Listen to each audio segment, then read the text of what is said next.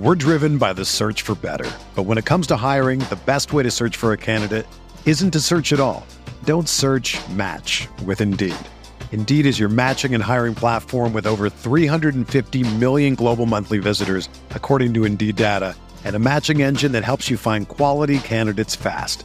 Ditch the busy work. Use Indeed for scheduling, screening, and messaging so you can connect with candidates faster. Leveraging over 140 million qualifications and preferences every day, Indeed's matching engine is constantly learning from your preferences, so the more you use Indeed, the better it gets. Join more than 3.5 million businesses worldwide that use Indeed to hire great talent fast. And listeners of this show will get a $75 sponsored job credit to get your jobs more visibility at Indeed.com/Blue Wire. Just go to Indeed.com/Blue Wire right now and support our show by saying that you heard about Indeed on this podcast. That's Indeed.com/Blue Wire. Terms and conditions apply. Need to hire? You need Indeed. This podcast episode is brought to you by Coors Light. These days, everything is go, go, go. It's nonstop hustle all the time. Work, friends, family, expect you to be on 24/7. Well, sometimes you just need to reach for a Coors Light because it's made to chill. Coors Light is cold lagered, cold filtered, and cold packaged. It's as crisp and refreshing as the Colorado Rockies. It is literally made to chill. Coors Light is the one I choose when I need to unwind. So when you want to hit reset, reach for the beer that's made to chill. Get Coors Light in the new look delivered straight to your door with Drizzly or Instacart. Celebrate responsibly. Coors Brewing Company, Golden, Colorado.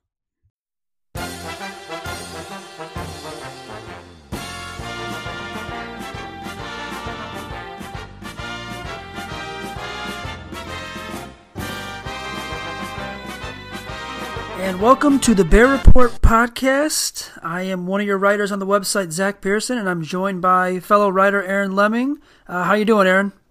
Doing good, man. Doing good. This has been a long time coming. I'm sure a lot of people are excited. We're finally getting this going. Yeah, it's good to finally get the podcast going, talk a little Bears. It's been an exciting season so far. It's something we haven't been able to say in, feels like forever.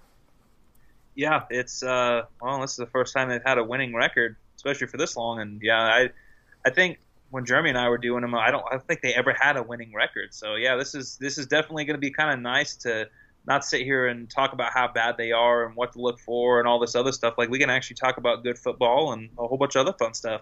Right, new era of Bears football, new era of the Bear Report podcast. I like it. So let's just dig right into it, man. I mean, we said the Bears have been winning lately, but unfortunately Sunday in Week 6, they stumbled a bit.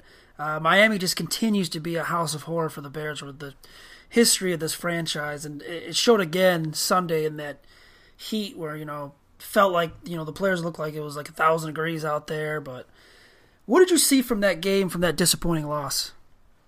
Well, I think looking back on it, I mean, and it's kind of like you pointed out, man, the history back behind both of these teams, and especially the history at home with Miami. Miami, even when they've been bad, they've been a good team at home. And I think a lot of that has to do with the fact that, one, it's just really hot and humid. I mean, the feels like temperature was 102 degrees, something like that. And they strategically make the field to where on the visitor's sideline they have no shade. So it's one of those situations where I think the Bears came out. I think it's safe to say they came out flat, because I think you look at offensively, they couldn't get anything going in the first half. When they did, they fumbled the ball right towards the end of the first half. But their defense never looked very good. Obviously, they were able to hold things pretty well, but I think part of it was coming out of the bye week, and I think part of it was the fact that as the game went on, they just, especially on the defensive side of the ball, they just gassed. And unfortunately, you get into situations like that. I mean, you know this. You're in Chicago. It's already getting cold in Chicago. And then you go from, 30, 40-degree weather, even 50-degree weather, to what feels like 105 or whatever it is on the field. It's like, man, I can tell you from experience, just living in where I'm at, when it's 110, 115 every summer, it's like, dude, I don't even like going outside. So I can't even imagine trying to play football with pads, with all this other stuff, with the humidity especially. I think this was a bad mix. I think this is just one of those matchups where maybe a lot of fans overlook the fact that Miami's very good at home and they have a big home field advantage this early in the year. Yeah, all week the talk was that the Heat would play an impact, and I kind of just brushed it aside. I mean, like you said, the Bears aren't really used to going to a place like Miami and having to play. I mean, they go there, every 8 years? So, yeah, the Heat did play a big factor. But you could just tell kind of in the second half, it just started wearing them down. And former Bears head coach, former Dolphins head coach Dave Wannstedt was on 670 here. I believe it was last Thursday. Forgot what show it was, but they literally asked him, how much of an impact will this Heat have? And he said, you'll see it in the second half because Miami's used to playing it. They're going to come out fresh. That's when they kind of took advantage of their opponents, to say, put it that way. And you kind of saw that. I mean, Akeem Hicks looked like it took him 4 to 5 seconds to get up after every play. Khalil Mack didn't look the same. Granted, he had an ankle injury. Bilal Nichols looked like he was tired out there. Roy Robertson Harris, Jonathan Bullard. Front seven just looked gas. And it really showed those 2 Albert Wilson plays where maybe the Bears got kind of a little lazy with their tackling, and maybe they took a couple wrong angles, but both those plays were just embarrassing. Well, there was 15 missed tackles in the second half alone, and I think that really kind of goes back to the Heat factor. And I know a lot of people are going to look at that and say, well, that's just an excuse. They should have won the game. And to a certain extent, I absolutely agree. They should have won the game. They had multiple opportunities.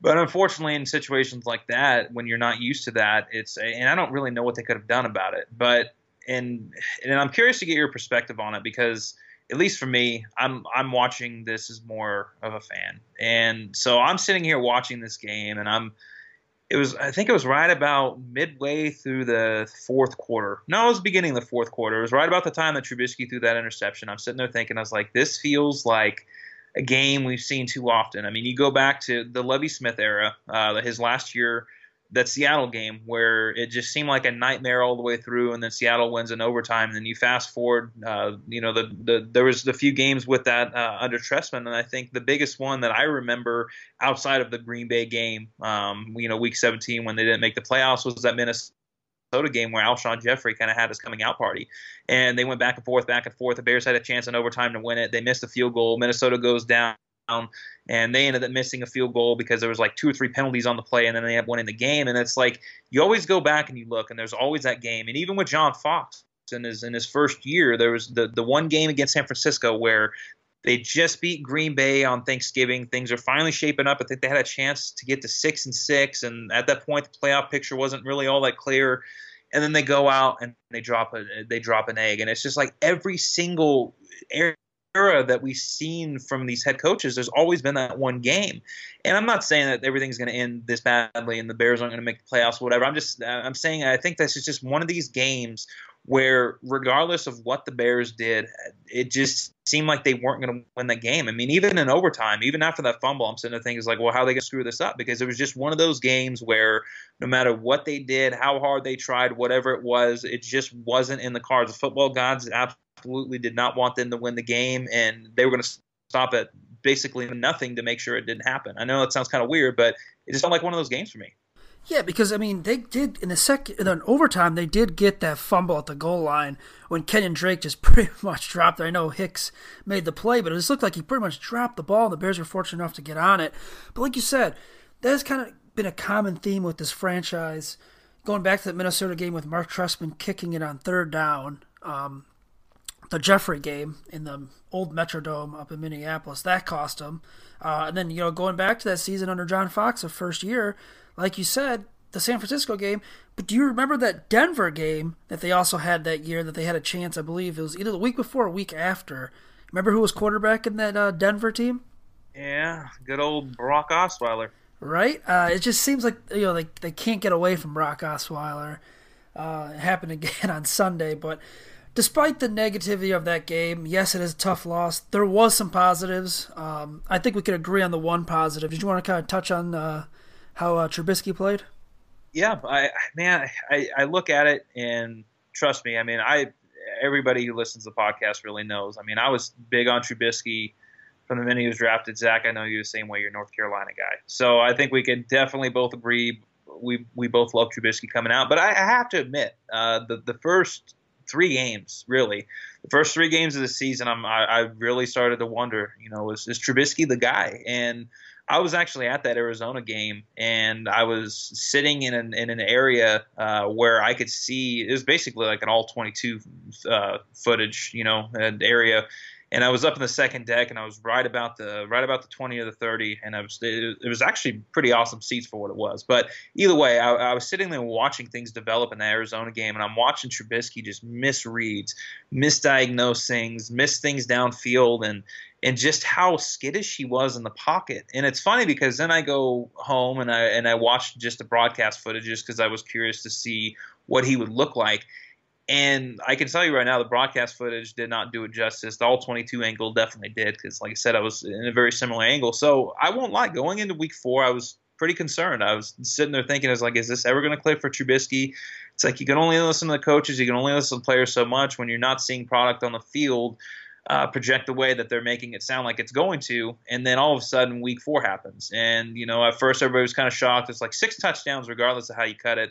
That's very impressive. I mean, Trubisky had a very good game, but then the skeptics came in. Okay, well, they played Tampa Bay's defense. Tampa Bay's defense is awful, so on and so forth. So then he comes out in the first half, and the entire offense struggled to get going. So I'm not going to put this completely on him. He didn't look good, though, right? So, and this is a trend that we've seen from Trubisky pretty much every single start that he's had. He starts off well, and he didn't start off well in this game, but he starts off well, and he tails off as the game goes on. It's just something he's always seemed to do. And this game was completely different, and he started off poorly in the first half. He comes out in the second half, and things just get going right off the bat, and he ends up throwing – I think he ends up throwing for over 300 yards in the second half alone. He had the 3 touchdowns, the interception.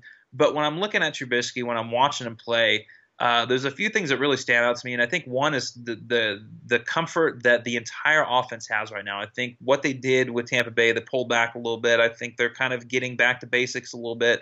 I think they're incorporating more of the playbook, and I'm sure we'll see that more this week as well. But there's a comfort from Trubisky, and he's also going through his reads. And it's like even that interception that he threw, that was his 3rd read. The interception that he threw to, I think it was Rashad Jones in the end zone, was that Ben Braunecker was his 3rd read. But you look at all the different things that he's doing. He took the sacks early. I think one of those could have been on him, whatever it may be. But his pocket awareness, his happy feet went away. He was making throws downfield. I think there's just so much progression that we're seeing right now from Trubisky. I'm not saying it's going to last, but the fact that he was able to stack it from week to week, and I know a lot of people have been saying this, and I actually agree, and I'm curious to get your thoughts, but I'm actually more impressed with his performance this last Sunday against the Dolphins than I was impressed with the Tampa Bay game. Yeah, I have to agree 100% with that because we knew going into the Tampa Bay game that their defense was just awful. I mean, that secondary was one of the worst in all of football going into it. They were starting 3 rookies that game, and one of them was Trubisky's former college teammate, MJ Stewart. I believe he was lined up in the slot for most of that game. But, like you said, going up against Miami, who came into the game leading the league in interceptions, it was going to be a tougher test for him. And right away in the first half, it looked like the moment wasn't like I don't want to say too big for him, but maybe he just he's kind of just in a way like coming off that week 4 high and was like, okay, I can just go out and do what I want right now. You definitely saw that in the overthrow on the first drive on the 3rd down to Anthony Miller. Yes, the offense did struggle in the first half, but I mean, how they rebounded in the second half was a big positive. Trubisky led them on 4 scoring drives. 3 of those were touchdown passes. The other one was a long Tariq Cohen run. And again, he finished over 300 yards in the game. And he showed what he showed me was signs of a progression. And going back to training camp when all these mixed reports came out, Trubisky looks great, Trubisky looks bad. I don't want to say he looked great and bad. I want to say he looked in the middle. But the one thing I didn't see from him throughout training camp was he didn't stack consistent good practices. So he'd have a good practice and then he'd have 2 bad practices. He never had 3 straight good practices or 4 straight good practices, which was a little alarming. And going back to the Arizona game, I'd have to be lying to myself if I didn't say I was a little concerned. I know the guys on the Bear Report board were very concerned about Trubisky. You kind of had to talk him off a little bit of a ledge there. But now you're starting to see the progression you want to see from a second-year quarterback. He's starting to kind of pick up Matt Nagy's offense a little more. I think he's trusting his arm a little more. He's stepping up into his throws. Even the throws he's missing, he's still stepping up into them. He's just not being accurate on them. Today, We had Bill Belichick on the conference call, and he said the throw to Gabriel down the sideline in the second half against Miami was one of the best passes and catches he's seen in the NFL this season. Which, I mean, you're getting praise from Bill Belichick. I think you're doing something right. Yeah, I agree. And I think the key right now for Trubisky is just to kind of keep in mind, right? And I've said this multiple times. Development within quarterbacks is not linear. It simply is not. I mean, there's really no other way to put it, because every single quarterback is in a different situation. I know a lot of people looking at this and saying, okay, well, why didn't they take Patrick Mahomes? And at least from my perspective, I love Patrick Mahomes. I had a first-round grade on him. But my concern with a guy like Mahomes going into the draft was he had to go to the right situation because he had a much lower floor than a guy like Trubisky. And I think he definitely has a higher ceiling. I think we're seeing all the ability that he has right now. And, I mean, he's an incredible talent. I mean, he could end up being a great quarterback. I think it's way too early to say that. But I think the big thing to keep in mind here is that the Bears did not have a good situation last year, right? So they bring in, at least in my mind, probably the most pro-ready quarterback. I think the only other one you could kind of make an argument for would have been Deshaun Watson.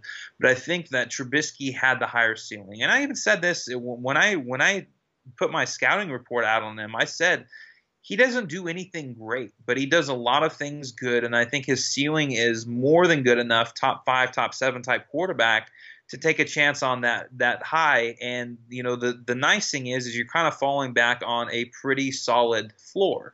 And I think really that's kind of what we're seeing right now from Trubisky. I think we're finally starting to see, okay, you know, he's going to have his ups and downs. He's a young quarterback. That's fine, whatever it may be. But you're going to see these peaks and valleys. It's always going to happen with young quarterbacks. But I think we're finally starting to see him level out a little bit. And obviously, it's only 2 games, so we'll have to see what happens as we move on. But I think he's finally starting to get things figured out. I mean, this is a complicated offense. And that's the thing I think a lot of people don't quite understand, is that people wanted to make the Rams and Bears comparison. Well, Jared Goff took off right away last year, and that is absolutely correct. But Jared Goff also wasn't making calls at the line of scrimmage. He wasn't doing the things that Mitchell Trubisky's being asked to do. So I think that now we get these first 3 games out of the way. Trubisky didn't look very good. I mean, there's really no other way around that. But now we're starting to see games 4 and 5. It's like all of a sudden you look at his numbers as a whole for the season, and he's got over 100 quarterback rating. He's got a 71 completion percentage. He's got 11 touchdowns. He's got 4 interceptions. I mean, he's almost got a 3-to-1 touchdown to interception ratio. He's averaging, at least from the numbers I was looking at earlier, if he continues on the way that he's going right now, he's going to have over 4,000 yards. He's basically going to break every single Bears passing record that has ever been established. And this is coming off of 3 rough games, and now we're seeing 2 good games. Obviously, we'll have to see how that all goes. But I think the important part here is you look at what happened with in the Miami game. The defense failed. There's no other way around that. I think that the defense failing is absolutely 100% an outlier. I think the defense is going to play much better. They may not be, at elite status every single game like they have been over the first 4 games, but they're still going to play really, really good football. And I think what we're going to see as things go is if the Bears can average, I mean, over the last 2 games, they scored 72 points. So if the Bears can even average, let's just say 27 points a game, I think that's probably still pretty high, but let's just say they average 27 points a game. So 3 touchdowns and 2 field goals every single game.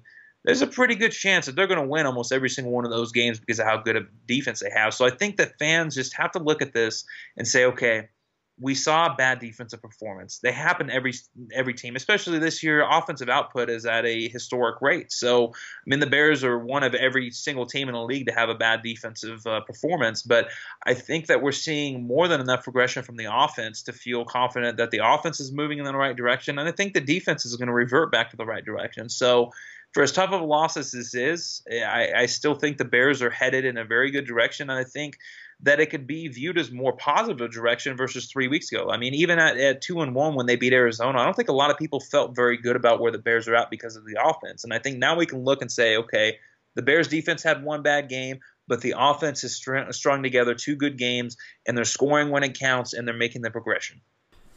Yeah, to kind of touch on that point about the defense, playing bad. Yeah, there's no way around. That was a bad game by the defense. All the missed tackles. They were given a lead twice, and through those first 4 weeks of the season, I guess not the Tampa Bay game, but you wanted to see the offense help out the defense. The defense was carrying the offense.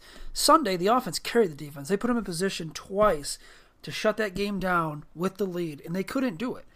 I don't think the defense is going to be that bad like they were against Miami. Maybe they'll struggle a couple more times, but I think as long as Khalil Mack stays healthy, he did not practice on Wednesday, but as long as Khalil Mack stays healthy, this defense should be talked about among the elite in the NFL. And that's what you want moving forward, because if as much as this offense is going to progress, then you have this defense coming in. Now you have this offense that can score a lot of points. You have a defense that can shut down people. I think that's a good recipe for success. To kind of touch back on the Trubisky thing, his last 2 games, I want to throw some numbers at you. 72% completion, or 72 completion percentage, 770 total yards, 9 passing touchdowns, 1 interception, 143.3 passer rating. I mean, have we ever seen that from a Bears quarterback in our lifetime? We haven't. And, I mean, if you really want to make a comparison right now, I mean, compare that to the Patrick Mahomes numbers, or even compare that to Deshaun Watson. I mean, his last 2 games have been extremely good. And I got to admit, man, I'm a little confused as to how Trubisky's progression, especially this last game, is like his game. Like, a lot of people have painted him into some corner like, oh, he had a bad game. Trubisky did not have a bad game. I hate to tell you. Oh, not at all. It's his throws. Yeah.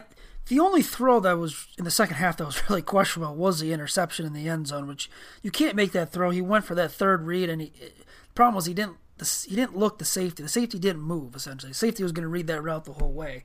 That's still something you're going to want your quarterback to grow from, and I think that's going to happen these next couple of days, or next couple of games, I'm sorry. But moving forward, now you have a tougher test. Now you have New England. You have arguably the top team in the AFC right now. They've been the top team in the AFC, seems like forever. They're coming into your place Sunday, and the difference between 4-2 and 3-3 is pretty large, because you're going to have to essentially win to keep your number 1 spot in the NFC North, assuming that Minnesota does take care of the Jets. Yeah, this is a tough game. And the one thing that you brought up just a minute ago that I kind of want to get your perspective on, because you're there. I mean, and that's the thing for everybody listening to this. Zach is at House Hall. Zach is at the home games. Like, he's there for all the locker room stuff. He's there for, the little bit of practice that they get to see. So you mentioned that Khalil Mack didn't practice, but I know that you get to talk to these players. I know you get to talk to the coaches. I mean, what's the vibe around House Hall right now in terms of, I mean, is this something we should be concerned about with Khalil Mack, or is this just simply them getting him rest and he's going to be ready to go for Sunday? Right now, if I had a bet on it, I'd say simply just getting him rest and have him ready for Sunday. It didn't seem like Nagy was too concerned about the injury. Just, he did rule out it wasn't a high ankle sprain. It was nothing serious. Could he miss Sunday's game for precautionary reasons? Yeah, it's possible. Will he? I don't think so. I think you're going to see him as did not practice on Wednesday. You'll see him as did not practice on Thursday. And it really wouldn't shock me if he didn't practice Friday and ended up playing. Question is, it's going to be how he feels. If he feels like he can go Sunday, he's going to go. But how much do you trust him in his own way to say, yeah, I can go? Because let's say you lose Khalil Mack, this defense goes from elite to maybe fringe top 10. But you definitely need him out there for Brady. But kind of your point of Halas Hall, I don't feel that sense of panic or anything regarding Mack or even this loss against the Dolphins. After week 1, I didn't feel that against with the Packers loss. It's kind of like it's a new era, new feeling around Halas Hall. They do feel like, okay, yeah, we took a loss. We know what happened. We owned up our mistakes. They talked to Eddie Jackson. He owned up to his mistakes. Kyle Fuller owned up to his mistakes. It's like they kind of get the big picture. Like, yeah, this is, got to take it game by game, and it's not like they're eliminated or anything. Well, yeah, and I think that's the thing that fans have to understand right now. Okay, so they're 3-2. They should be at least 4-1, in my opinion, but they're not. And but especially with this Miami loss, it's like, okay, they lost the game. It sucked. Trust me, I was irritated. I went through, full disclosure, I'm a smoker. I went through an entire pack of cigarettes in that 4-hour period for that game, and that was how that just kind of gives you an idea how I felt throughout that game. That was just a nightmare. But oh my. But yeah, right. But you also have to keep in mind in a situation like this that was a game that, if the Bears are going to lose games, because here's the thing, I think 10-6 is going to get them in the playoffs, right? They've already started off 3-1 in the conference. If you're going to lose games to get to that 10-6 record, then you want to lose games to the AFC. And I think that's really what a lot of fans have to understand right now, is the fact that they have a good conference record right now. They're 3-1. They're 0-1 in the division, but they have 5 games left against the division, and they have 8 games left against the conference, all in the final 8 games of the season. So regardless of how things go, against New England, I still think at very worst they'll be 4-4 coming out of that stretch. I think more realistically, I think they'll end up being 5-3. So this isn't a make or break game. It's going to kind of, I won't lie, it's going to kind of suck if they go from, first place for the last 4 weeks to they lose this game. Let's just say both Detroit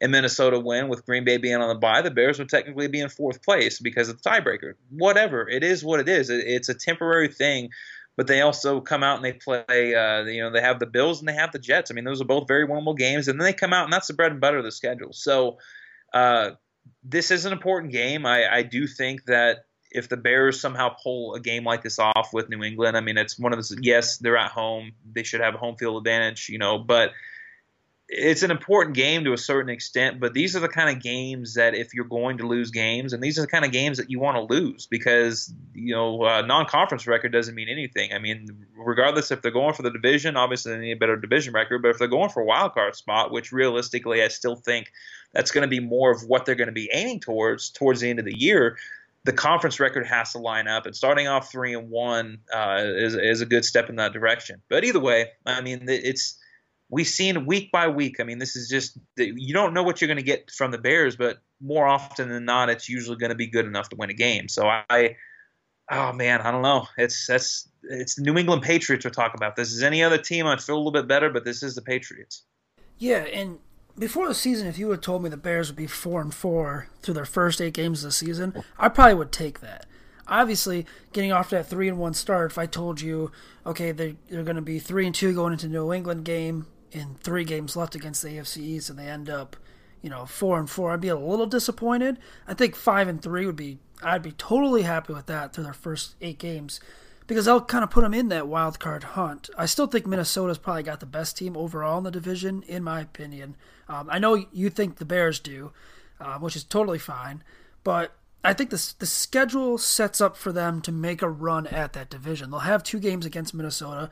They have 2 against Detroit in the span of 11 days, to note. And then I saw the 1 against Green Bay. Their toughest game is going to be at the end of the season is going to be against the Rams, because the Rams look like they're a well-oiled machine right now. But yeah, like you said, it is New England, so there is always that worry, like, okay, what's New England, how can you beat Bill Belichick and Tom Brady? Like, how are you going to get that one up on them? And I think the way Matt Nagy can do this is, like, you have, so the Bears don't have Tyreek Hill. They have 2 players that are like mini versions of Tyreek Hill that could serve his role this week and kind of exploit mismatches in Tariq Cohen and Taylor Gabriel. I think if Nagy can find a way to get both those players in space, get them the ball, let them do what they want, I think it'll bode really successful for the Bears' chances. Now, looking into that game, I think what Belichick and the defense is going to do, they're probably going to primarily be in a lot of nickel and dime sets, kind of force the Bears to run the ball, force them to use Jordan Howard, Tariq Cohen, and then kind of make Trubisky beat them. Easier said than done, obviously. Yeah, and I agree. I think the thing is, and I don't know how you feel about this, but I don't think New England is overly talented. I don't think they're an overly talented team. I actually make an argument that they're probably, if you're looking at the, I'd say that they're probably like a mid-tier team. I think if you're looking, 11 through, or, 1 through 11, and then, so on and so forth. I think when you break the league up into threes, I think they're more of a, middle tier talent wise, but They're so well coached, and I think that's really what it comes down to. They don't have a ton of talent on defense, but they're very well coached on defense. And I think for those who watched this last game last Sunday night with them in Kansas City, they showed, especially in the first half, they showed a lot of different looks for Patrick Mahomes. They showed a lot of basically they faked blitzes a lot. There was multiple different fronts that they ran and multiple different things that they were able to do defensively with not a lot of talent, and it ended up causing 2 turnovers in the first half. So it's going to be interesting because I think that when you look at what is going on with New England right now, they pretty much just played. I mean, obviously players are different, but in terms of scheme, for the most part, they pretty much played the same offense the week before. And Patrick Mahomes almost beat him, and I think Patrick Mahomes would have beat him had it not been for the fact that, and this is a first time, I think it's the first time in either league history that this has happened, or maybe just in the franchise's history that's happened, but New England didn't have a turnover and didn't have a penalty in the game. I mean, that's you talk about playing about as perfect as you can in regards to that. So I think it was modern NFL history. Maybe it was. Either way, point being here is that this is going to be a tough matchup for the Bears. And the one thing I will say, though, is the Bears have a lot of weapons right now. They got Trey. I mean, if you want to shut down the speedy guys, and Tariq Cohen and Taylor Gabriel, you still got Trey Burton to deal with. You still got Allen Robinson to deal with. You still got Anthony Miller in there. The Bears have a lot of different options here, and obviously Jordan Howard as well. I think, at least in my mind, one of the biggest keys is going to be controlling the clock. Maybe not, taking as many deep stripes or whatever it is, because they're going to have an opportunity to score on the New England defense. But I think that, especially coming off last week, I think it would be better for them to control the clock more and have Brady on the field less. Yeah, so going back to the point of, New England has seen this Bears offense essentially by playing Kansas City. Very similar offenses. Do you think that benefits? Because at first I was like, advantage Bears. I think Nagy can take a lot away from that game. He can kind of do some things that Andy Reid did in a way that he used Tyreek Hill when I mentioned the Cohen and Gabriel stuff. But do you think that benefits the Bears, or do you think that benefits the Patriots? Because now looking back, I think you give Bill Belichick the same offense essentially twice in a row, I think he's going to be more prepared for it. I don't know if the Bears can even jump out ahead on him. Yeah, I would definitely say it's absolutely advantage Patriots. Patriots, and that's the thing, Patriots have a great coaching staff. Bill Belichick is one of, if not the greatest NFL coach in the history, at least in my opinion. So, I mean, if you're basically saying, hey, not only do you get one shot, but you get 2 shots to play the same offense, my money's definitely on Belichick to really figure things out. And I still think they're going to give up a decent amount of points, but like I said, man, it's the Patriots. It's just hard. At any point in the season, regardless of who they're playing, it's hard for me to bet against the Patriots, and especially against the Bears. I mean, we don't know what we're going to get. I do think it's going to be a close game, but I just have a hard time thinking that the Bears really have an advantage either way in this game, even though they are at home. I think it's going to be one of those games where it's probably going to come down to a possession or two. It's probably going to come down to one of the last few possessions. And that's kind of why I'm going back to the Bears need to be able to control the clock. They need to be able to keep Tom Brady off the field, because you don't want to be faced with a situation where you're giving Tom Brady the ball back with 2 or 3 minutes left to go, down, 3 points or down 6 points, or even down with a chance to tie, because I don't think the Bears are that kind of team yet. I mean, they're still learning how to win. I don't think they're really a team that can make that stop against probably the greatest quarterback of all time.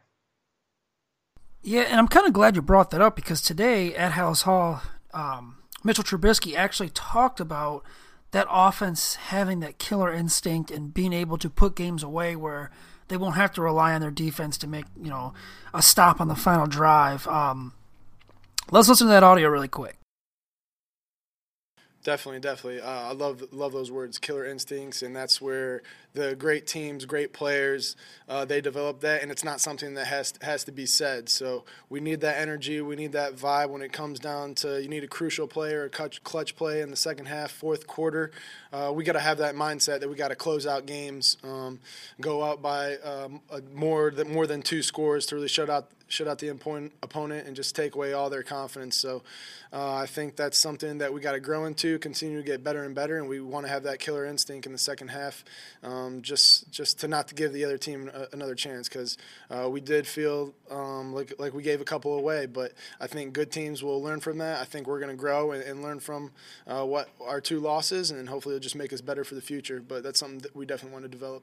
And that was Mitchell Trubisky at Halas Hall on Wednesday talking about the offense becoming getting that killer instinct to kind of put games away. So my question, Aaron, before we get into our game prediction, I just wanted to get your thoughts on this one. If this game does turn into a shootout, and it likely it could, especially if Mac is out and the Patriots defense is very vulnerable, do you trust the Bears offense to win a game in a shootout in this moment? Well, man, that's a tough question. I think because Tom Brady's on the other side of the ball, I'm going to say no. But what I will say is this. When the Bears had a chance to win the game twice last week, for the first time ever, I actually had full confidence that Mitchell Trubisky could take them down the field and make the plays to win the game. So I think, let's just put it this way. And I know this is kind of a double-headed answer here, but if the Bears have a chance at the end of the game, let's say that they get the ball back with 3 minutes left, they're down 6 points, let's just say, right? And they have a chance to go down and score a touchdown to win the game. I do think that the Bears can do that. I have enough confidence in Trubisky at this point to believe that he can do that, because I think he's growing past the moments being too big for him. My concern is, if it's the other side where the Bears are, they're trading back and forth and Brady gets the ball. Let's just put it this way. If whoever has the ball last, that's probably going to be the team that wins the game. Yeah, I could definitely see that happening. I want to see in the offense, I want to see the Bears have a chance to kind of put it away, put the nail in the coffin, or even put the ball in Trubisky's hands in the final minute or two and let him lead a game-winning drive. All right, let's get your prediction for this game, and then I'll reveal mine. So give me the final score and maybe any storyline or anything you'll be looking for in the game. Well, I'm going to go with and it's kind of the same prediction I've given with the other 2 places I write for, but I'm gonna go ahead and say 27-23. I think really what this is going to come down to is I think that the Bears are going to have their opportunities to win the game, but I think they're going to settle for field goals in times when they probably should get touchdowns. And I think the defense is going to play better, but I think ultimately they're a little banged up right now, and I think it's going to take them a little bit of time to get back on their feet. It's just one of those games where I've played this back in my mind multiple times, and I'm having trouble seeing how the Bears are going to win. And I'm not saying that the Bears don't have a chance to win it. Just for me personally, I don't see a scenario where it favors them coming down, the last few minutes of the game or whatever it is, because Bill Belichick and Tom Brady are very good at being able to control those kind of situations. They know how to control that. And I don't have enough faith yet with Matt Nagy with how the team is to think that they're going to put themselves in that position to go down and win. Yeah, I'm going to go 37-30 Patriots. I don't know why I like those weird scores, but I'm going to go with 37-30 Patriots. I think you're going to see Trubisky play well for a 3rd straight game. I just think Tom Brady is just too good for this. No matter how good this Bears defense is, I think Tom Brady is just too good. That Patriots offense is pretty scary to me, especially if they get Sony Michel running like he has been, and then you got Gronk and Edelman and all their weapons on Josh Gordon. But kind of my bold prediction for the game, I think Josh Gordon's going to have a big game for New England. I can see probably 2 touchdowns from him, over 100 yards receiving. I hope that's not the case, but that's kind of my bold prediction for them. Well, it could be the case, especially depending on what goes on with Prince Amukamara. I mean, he was limited, which is probably a good thing, but I don't know, man. If Kevin Tolliver's out there, as much as I think he's played all right so far, like you said, they just have so many weapons, and now they're adding in a running game, which isn't even fair. And the one guy you didn't even bring up was James White. I mean, he's a guy who gets us out of the backfield and runs the ball too. It's just they have so many weapons, and unfortunately for the Bears, they got them all back right before they played the Bears. So hats off to Vic Fangio if he can find a way to keep this team under 30 points. Yeah, it's definitely going to be a tough challenge, but hopefully next week we're talking about a 4-2 Chicago Bears team rather than a 3-3 Chicago Bears team. Yeah, I'm hoping so, man. Like I said, it's not at that critical juncture yet where they absolutely have to win this game. But 4-2 definitely looks a lot better than 3-3. That's for sure. Oh yeah, no doubt. Thanks for joining me, Aaron, this week. We'll be back next week. Hopefully, like I said, recapping a Bears win and previewing the the Jets game after that. Yeah, it's a Jets game. They'll be at home again. So yeah, it's definitely good to be back on these podcasts and getting these things done again. And I think we're coming in at a good point this season. I think there's going to be a lot of good things to talk about over the next few months, and hopefully as we carry these into December and hopefully January, we'll actually have some competitive football, maybe some playoff football to talk about. But 1 week at a time. Hopefully 4-2 instead of 3-3. But I guess we'll see. For sure. And then can you let everyone know where they can follow you on Twitter? Yeah. You can follow me at Aaron Leming NFL. It's Leming with 1 M. And yeah, that's pretty much it. Perfect. You can follow me at Zach, ZACK_Pearson, and then be sure to subscribe, review, and rate this podcast on iTunes. Thanks, everyone.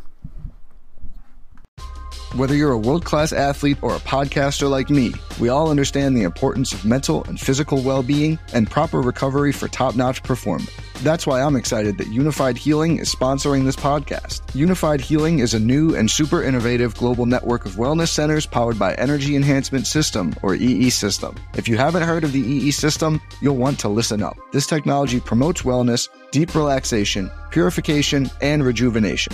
At hundreds of locations across the globe, access to a center is easy and affordable. Interested in experiencing the EE System technology for yourself? Go to unifiedhealing.com/bluewire to learn more and find a center near you.